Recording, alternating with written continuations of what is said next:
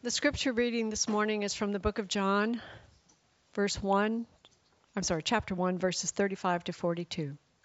The next day, John again was standing with two of his disciples, and as he watched Jesus walk by, he exclaimed, "Look, here is the Lamb of God." The two disciples heard him say this, and they followed Jesus. When Jesus turned and saw them following, he said to them, "What are you looking for?"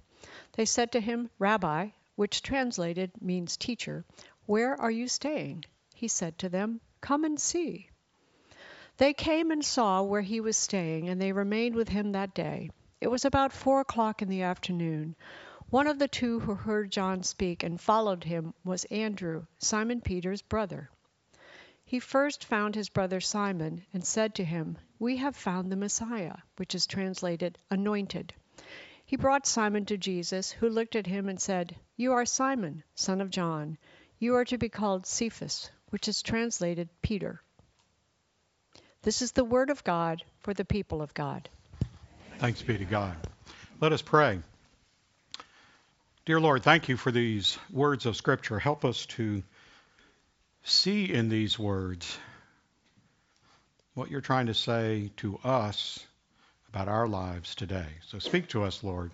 Your servants are listening. Amen. Well, our scripture lesson this morning from the Gospel of John is only 8 verses long. But in those 8 verses, there are seven references to either watching or looking or seeing. And in fact, if you keep on reading through that first chapter of John, you'll find there's a lot more references to seeing. You know, it seems to be pretty important to John. Remember, John's gospel begins by talking about Christ being the light of the world almost. I mean, saying, you know, people love darkness rather than light. And so we move through the baptism of Jesus, and now we have all these references to seeing. In verse 36, we find that John the Baptist is watching Jesus as he walks by. You can kind of just visualize, here goes Jesus, and he's watching him. And apparently the disciples are looking for something, because John turns to his followers, his own followers, and he says, "Look, the Lamb of God." And then when the followers of John start following Jesus, Jesus must sense that somebody's behind him. And so he stops and he turns around and he asks the disciples of John, "What are you looking for? What are you looking for?" And they seem to be a bit flustered, you know. Rabbi, you know. They sort of flatter him in a way. And they say, "Well, where are you staying?" You know, they don't really answer his question. He's asking them, "What are you looking for?" And their reply is another question, where are you staying? And that's when Jesus says to them, "Well, if you want to know, come and see. Come and see." So they go, they follow Jesus. And in verse 39, John tells us that they came and saw where he was staying. A lot of looking and seeing, watching, looking, seeing. And later on, beyond our passage, but in verse 42, we find out that when Andrew brings his brother Simon to Jesus, actually it is part of our lesson. When Andrew brings his brother Simon to Jesus, the scriptures tell us that Jesus looked at him, looked at Simon, as if he's kind of sizing him up. Taking a good look at you. And that's when he changes his name. He calls him Peter, which means the rock. So the question is, why is this so important? Why is watching and looking and seeing so important to John's gospel? Why would it be important to us as potential disciples? Well, let me tell you a story that was began being circulated back in the 1950s throughout Great Britain. It was a story of a Chinese photographer who was traveling on a train across the snow-covered plains of China. And as the story goes, he was pondering, he was thinking as he was traveling about Christianity that had started taking a hold in China following the invasion of the Japanese. And he was wondering about this Jesus that people were talking about, and he found himself thinking, I'd like to see this Jesus. You know, there's no way I would be a follower of Jesus if I couldn't see him. And according to the story, the train comes to a stop for some reason. And this Chinese photographer, he has this urging within him, a kind of a voice that's speaking to him saying, take a picture. Take a picture. Well, he looks out the window and all he sees is snow that's, some of it's starting to melt and it's starting to get kind of mushy in places. He doesn't know why he's having this urging. He doesn't know why this voice is ringing in his ear. But nonetheless, he takes his camera, he leaves the train, and he takes a picture of the snow. And he returns to the train, and he doesn't know what he's taking a picture of.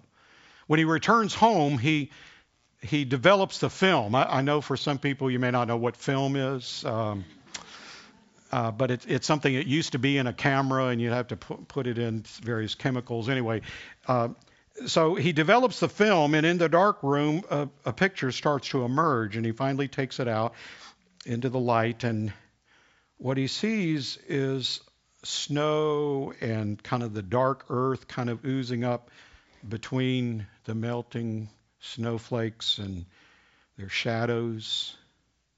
And he looks, and then a picture begins to emerge in his mind. I don't know if you can, the slide that we're showing you right now, I don't know if you could see the picture of Christ. As the story goes, the photographer sees this picture, and he feels like his desire to see Christ is answered, and so he becomes a Christian, and he becomes a disciple of Christ. Now, watching is a lot like listening, like this photographer who was listening to this inner voice that was speaking to him. Take a picture, take a picture. It's kind of like being observant. Watching is, well, what a watchman does on the city wall. It's not just looking with your eyes, but it's listening with your ears. It's being observant, being awake, being prepared. That's what watching is. Now, after the photographer took the picture, he then began to look more closely at what he had taken. He could easily have just taken the picture, looked at it, and saw that it was nothing but a snowbank and tossed it. But he looked more closely, and that's when he begins to see Jesus. Now remember, this scripture lesson is in the first chapter of John, and it is in the beginning of Jesus' ministry. Immediately before this is the story of the baptism of Jesus. Jesus is now in the process of asking people to follow him. He's in the process of making disciples.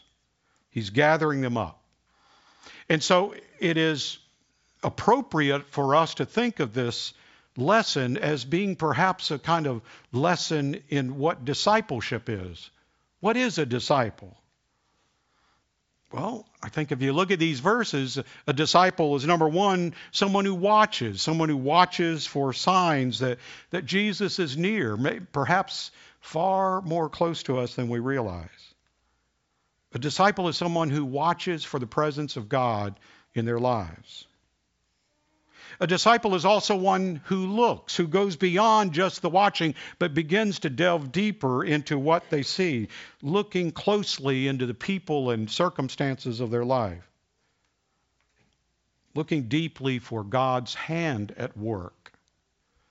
And finally, a disciple is someone who sees, someone who sees Christ, who walks among us, who sees perhaps what other people do not see.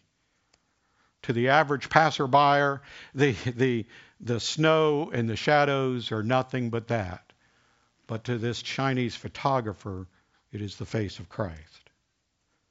For many of us, the tragedies and circumstances of our life, to some may appear to be just tragic events. To others, it could be a way for us to see God at work in our living. In the lesson today, what's interesting is Jesus is passing by. He's got somewhere else to go. In fact, it says in verse 36 that as he's passing by, that's when John begins to look at him, to watch him. If John had not been watching Jesus, he would not have been able to tell his followers, look, here's the Lamb of God that we see in verse 36. Reminds me a lot of the story of Jesus on that first Easter afternoon when he joins these two who are leaving Jerusalem on the way to Emmaus. They have been looking forward to the Messiah, ushering in the new kingdom of God. And what they've discovered is their Messiah has been crucified and has been buried. They've heard stories about Jesus rising from the dead, but they're not so sure any of that is true. They think they're just idle tales. And so they are on their way home. They have left Jerusalem, perhaps never to return, at least not as followers of Christ.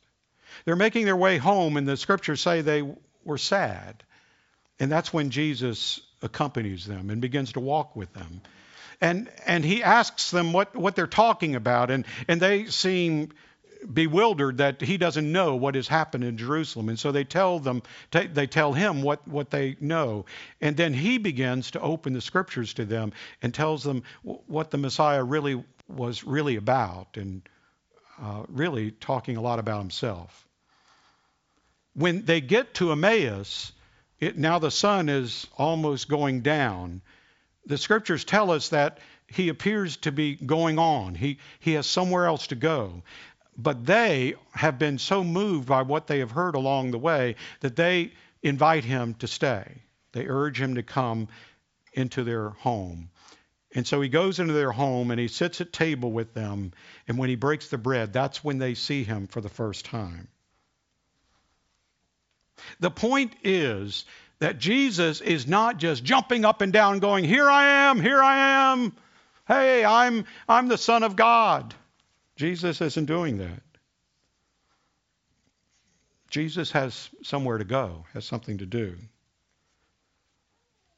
It's up to us to be watching. It's up to us to look at our lives, at strangers who maybe are walking with us in our sadness.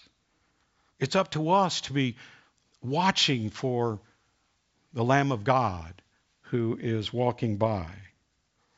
It is up to us to invite him in, much as I was telling the children this morning about Jesus knocking on the door, and it's up to us to open the door to invite him in. Now, isn't that the real purpose of a disciple in the first place? Isn't the real purpose to truly see Jesus and then to help others see him as well? Years ago, I had the opportunity to be part of a church conference up in Pittsburgh, something where a lot of pastors had gathered, and we were just kind of not only sharing war stories, but trying to learn from others. And so we visited several churches in Pittsburgh, some out in the suburbs, some downtown. One church in particular we visited was First Presbyterian Church in downtown Pittsburgh. And as many preachers are prone to do when they enter a new church, they want to check out the pulpit. Wonder what it feels like to be high and mighty like in this pulpit. So I had the same urging, and I just had to go and see what it would feel like to be standing up so tall above the people. And so I climbed those granite stairs. And as I got to the pulpit, I looked down, and carved into the stone, engraved in the stone, were the words, "Sir, we would see Jesus." It's the King James translation from John 12:21. It's words that are spoken by the Greek Gentiles to Philip.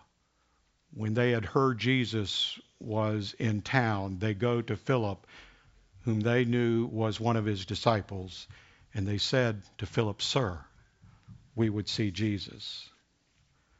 You see, a disciple is someone who wants to see Jesus.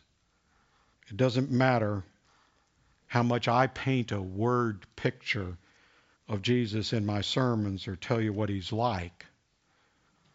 If you're not watching for him, you won't see him. If you're not looking deeply in your own living, in the circumstances of your life, in the people you meet, if you're not looking around for him, you won't see him. Now that inscription on the pulpit is very, well, it really drives home a point to anyone who would stand there to be a preacher. It would be a message to me. If it were up to me, I would carve it in every pulpit that I would ever stand behind, because it reminds me that people have not come to church to see me, but they've come to see the Christ that hopefully I can help share with them. It's about Jesus. People want to see God incarnate in their lives. But it's another reminder too. It's not just a reminder to the preacher. It's a reminder to those who have come to church that day. You have to come to church with an attitude of watching. If you come there to mark off, all the mistakes of the preacher or the band leader or the bulletin, or you name it, if that's what you've come for, then you're going to miss the Christ who is there. You have to come looking for him. You have to look beyond the external that you see around you, and you have to look deeper, and you have to see the Christ who lives within us. Now, see, too often, all of us, preachers and laity alike, we're blind to the presence of Christ. We get caught up in our lives, and we don't see God at work. We just see turmoil and difficulties. And that's often because we're not watching. We're not looking. In other words, we're not seeking Christ. That's why I believe there are so many references in the Bible to Jesus healing the blind. In Luke's gospel, Jesus begins his ministry by standing in that pulpit in Nazareth, in the synagogue, and reading from the scroll of the prophet Isaiah, telling the people that he has come to restore sight to the blind. And when the disciples see the blind man sitting outside the temple, they see blame, and they ask Jesus, who sinned, this man or his parents, that he was born blind? They don't see the glory of God that is about to be revealed in this man, but they see blame. And when the man is dragged before the Pharisees and they want to know how he had his sight restored, the Pharisees see only a sinner named Jesus, who had the audacity to break the Sabbath law and heal this man on the Sabbath. You see, we often miss Christ because we are so caught up in our own judging, our own prejudices, our own view of the world, that we don't see the God who walks among us. Jesus said, "I came that the blind might see." Plato shares an analogy in his work called The Republic. His analogy has come to be known as the allegory of the cave. Now, in this allegory, it's really kind of an allegory of our of the world, at least from his perspective. There's kind of a dialogue that goes on between Socrates and his student, and in this kind of dialogue, Socrates lays out this allegory. And what it is that we are like slaves that are chained to a wall in a cave. And our heads are chained as well, so we can't move our heads, we can't move our bodies, we can only look forward. We're leaning up against a wall, and behind the wall, up on an embankment, you see in this slide that we're showing, there's a bonfire, there's a fire there, and there are people walking behind the wall carrying various objects. Might be a rooster or a cow or a building or a chair or a table. And these objects are carried back and forth, and the people who are chained, they only see the shadows that are being projected up on the cave wall in front of them. They cannot see behind them. They don't see the real objects, and of course they don't see the fire. They only see the shadows. Well, they hear voices and they hear all kinds of conversations going on, and over time they start putting together those voices, those sounds with the various shadows, and so their world becomes, well, just filled with sounds and sights, but all of it is an unreality. One of the slaves is freed and makes his way out of the cave. But he's so blinded by the light, it's so painful to his eyes that he wants to go back in. And he'd rather be a slave. Because what he knows as reality are the shadows rather than what is real. Well, you and I sometimes live in such a world as that cave. You and I live out our lives looking at shadows. Looking at difficulties, looking at pain, looking at conflicts, looking at all the things of this world, and we think it's real. But God is suggesting there's a reality well beyond what you see with your eyes. What you and I are looking at in our lives may not be real at all. It may only be a shadow of what God wants us truly to see. So you see, that's why I think in the scriptures that God comes as light. There's nothing else like light in the universe that we have discovered. Nothing acts like light. It's both a particle and a wave. Nothing goes faster than light. It's extraordinary. And the scriptures tell us that God is light. Jesus says, I am the light of the world. And too many of us love the darkness rather than light. Because you see, sometimes the light can be painful. And we find ourselves wanting to return into the cave. Well, Jesus is saying to all would-be followers, all would-be disciples, come and follow me. Walk into the light. Come and see. Let us pray. Lord, forgive us. Forgive us for wanting to see the world only as we're used to it. Forgive us for looking at people and their circumstances, how they dress, how they walk, what color they are, how they relate to others. Forgive us for looking at them and seeing an unreality. Help us to see you in each person we meet. Help us, Lord, to see you and follow you. Amen.